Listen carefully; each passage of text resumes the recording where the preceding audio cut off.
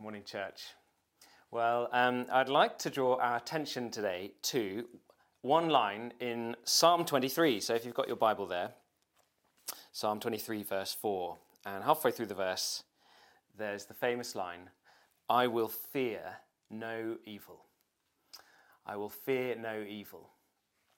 And we're in the middle of this series asking, what kind of a church are we? What kind of a church should we be? What kind of a church is God calling us to be? And I believe that God wants us to be a fearless church. A fearless church. To be fearless in 2020 would be to be pretty countercultural. There's a lot of fear around, which everybody is acknowledging. The newspapers are full of headlines reporting that anxiety and stress and fear are through the roof. One recent writer in The Guardian last month gave their observations. Quote, after working for 20 years as a performance psychologist and culture coach, helping people find better, happier ways to work and play, I've reached the conclusion that all of us are driven by fear. All of us, repeated. Now we find ourselves in a time when fear has become our new currency. Throughout the pandemic, there has been a constant dripping of fear, a sense of catastrophic possibilities. I don't think probably many of us would disagree with that. But I wonder, we might ask, well, isn't fear sometimes kind of a good and a healthy thing? Isn't it a natural sort of preservation instinct that sharpens our focus and protects us from dangers and threats? Well, yeah, I'm sure that that's true. But throughout the Bible, we are told repeatedly, again and again, not to fear. And I don't think it's talking about a healthy fear. I think it's talking about an unhealthy fear, about a debilitating fear. The fear that causes worry and anxiety and dread and panic. A fear that is listening to that constant dripping and that plays fearful thoughts on loop around in our heads. A fear that holds us back, a fear that ties us down. And that sort of fear really isn't good. And there's plenty to trigger fear at the moment. We fear for our health. I mean, none of us have listened to so much advice about health and public health as we are doing at the moment. We're fearing for our future. And what's going to happen with the economy? The economy's going off a cliff. Jobs, when all the furlough money runs out, will there still be a job for me? What will happen to my business? What's going to happen with exams and people going to university? The future is causing fear. But the biggest fear, of course, is the fear of death itself. And we live in a society that, in general, is pretty shielded from death. Thank God. The life expectancy in this country has doubled in the last 150 years, amazingly. I always thought the life expectancy was sort of about 75, but according to the Office of National Statistics website, where you can plug in your age and so on, and it gives you a prediction, and little baby Fred, our son, who's just been born, according to the government, his average life expectancy is 88, which is amazing. And so thank God, death isn't around us and in our face as much as it sort of was in previous generations. 3/4 of people die being well looked after in hospitals and in care homes and so on. So probably most of us, I've never seen a dead body. Never mind experience what it must have been like to be in a war or kind of see a plague or a famine or a pestilence or a catastrophe rip through our society. But 2020 has been the year, for the first time in living memory, in which our society has had a proper glimpse at its own mortality. It's just lifted the lid on it, and it's been a reality check that death has always been there. And the reaction has not been good. We haven't liked what we've seen, and it has caused people around us to fear. But here in this psalm, David says, even though I walk through the darkest valley, even though I walk through the valley of the shadow of death, I will not fear. How can he say that? Why not? What's wrong with him? Why was David fearless? And could we live like that as well? Should we? And if so, how could we? Well, the Guardian article wasn't really very much help at this point in offering actual practical solutions to the problem of fear. They pretty much just say, to sort of get used to the fact that we're going to die, pretty much get your affairs in order. If you need to write a will, get on and write one. Declutter your house. Sensible, I'm sure, to do those things, but I don't think it's probably any real kind of solution to the problem of death which causes fear. But this psalm, it doesn't just tell us not to fear, it gives us the reason why we don't need to fear. The Bible is full of encouragements not to fear. It's all the way through the Bible. Don't fear. Do not be afraid. Fear not. And someone said, repeatedly sort of heard it said that 365 times in the Bible it says not to fear. One for every day of the year. I don't know if you've heard that. And I'm not sure actually whether that's true. I tried to Google it, find the answer, and it seems inconclusive whether exactly how many times it does say not to fear in the Bible. But either way, it's a lot. It's definitely in the hundreds. But all of those times throughout the Bible where it says not to fear, it never simply just says, don't be afraid. Because that wouldn't help anybody. If you're afraid, if we're afraid, it doesn't help to simply say, well, don't be. You actually need to give the reason. And the Bible always tells us the reason we don't need to be afraid. And here is no different. It says, I will fear no evil, for you are with me.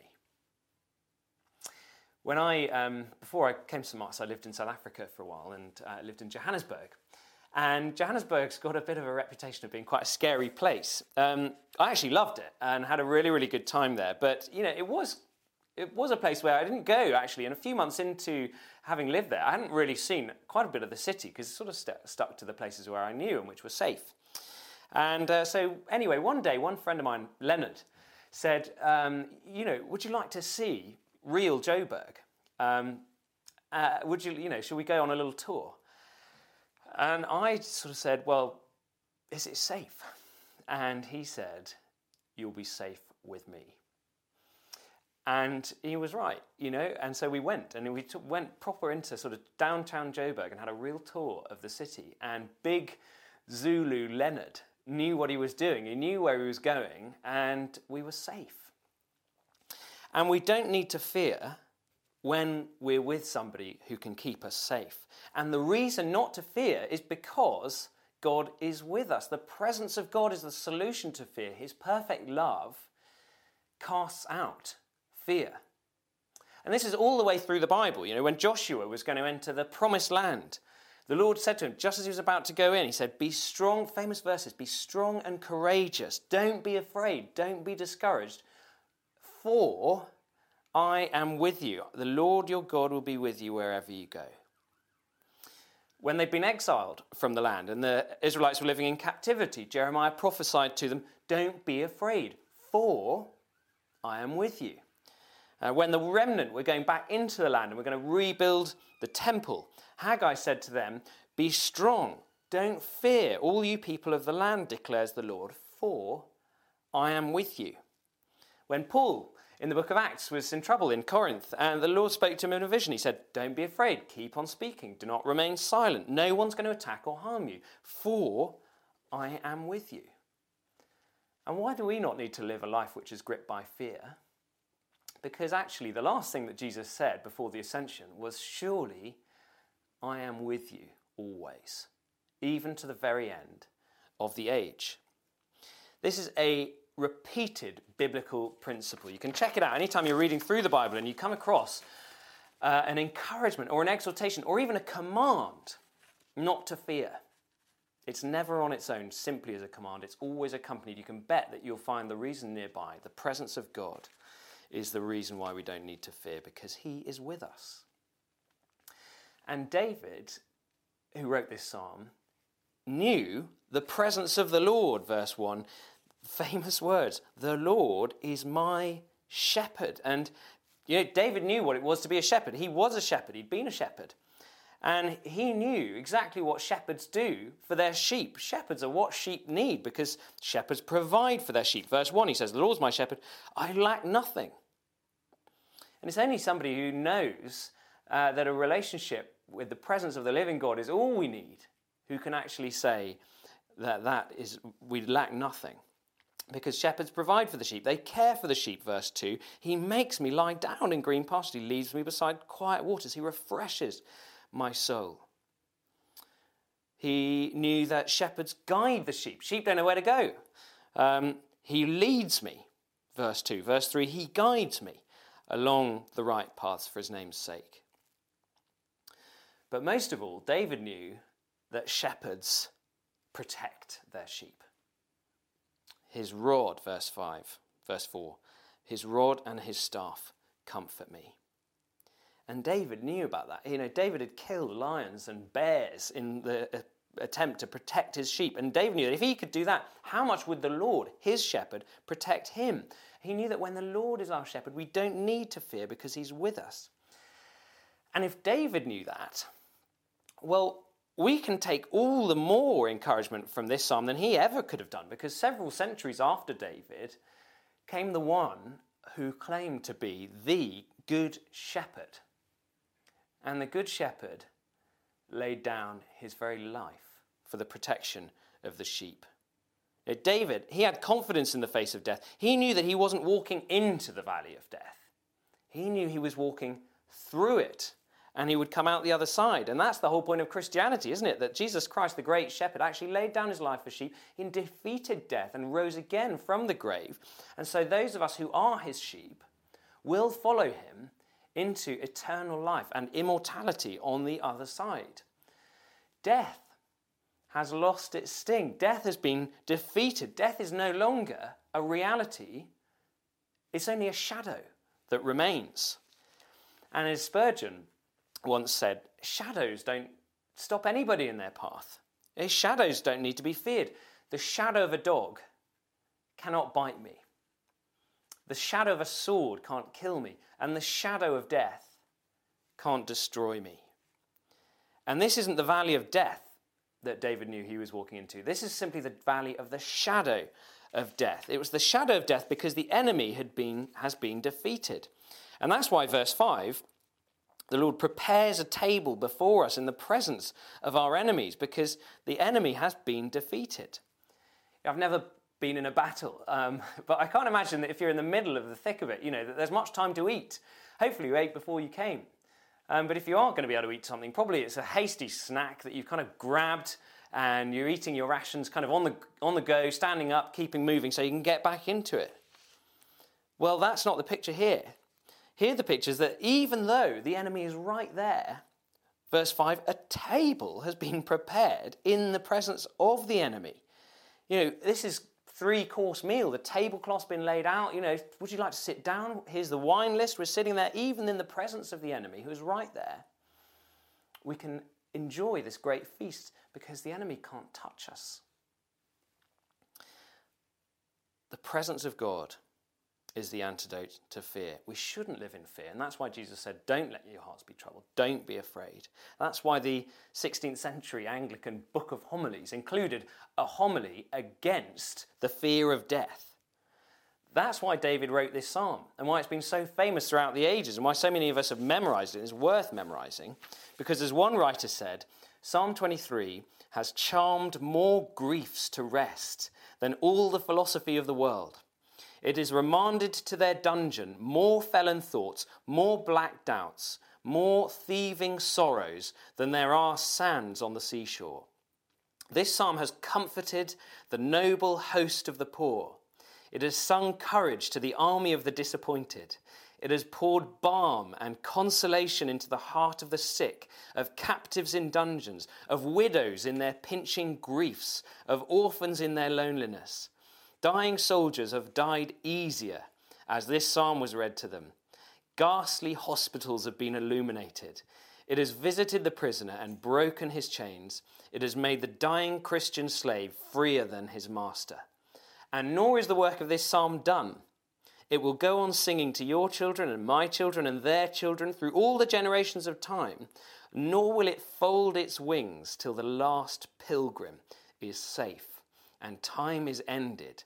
And then it shall fly back to the bosom of God whence it issued, and sound on, mingled with all those sounds of celestial joy, which make heaven musical forever. Do you believe that today? I think it's natural that fear is on the increase. I think it's natural that there's kind of a panic around us. I think it's natural that, as that writer from The Guardian said, fear has become the new currency, and that throughout this pandemic there has been this constant dripping of catastrophic possibilities. I think it's natural that that's happened because people don't know the shepherd. They don't know that the shepherd is with them. I mean, if I was in the middle of Johannesburg on my own, I think I'd be pretty terrified. And I think society is terrified because it's not walking through the valley of the shadow of death with the good shepherd. Society is walking into the valley of death on its own. And that's why the world needs a fearless church. The world needs us to be the church which knows the presence of the shepherd and can help others come home to him. Let's pray.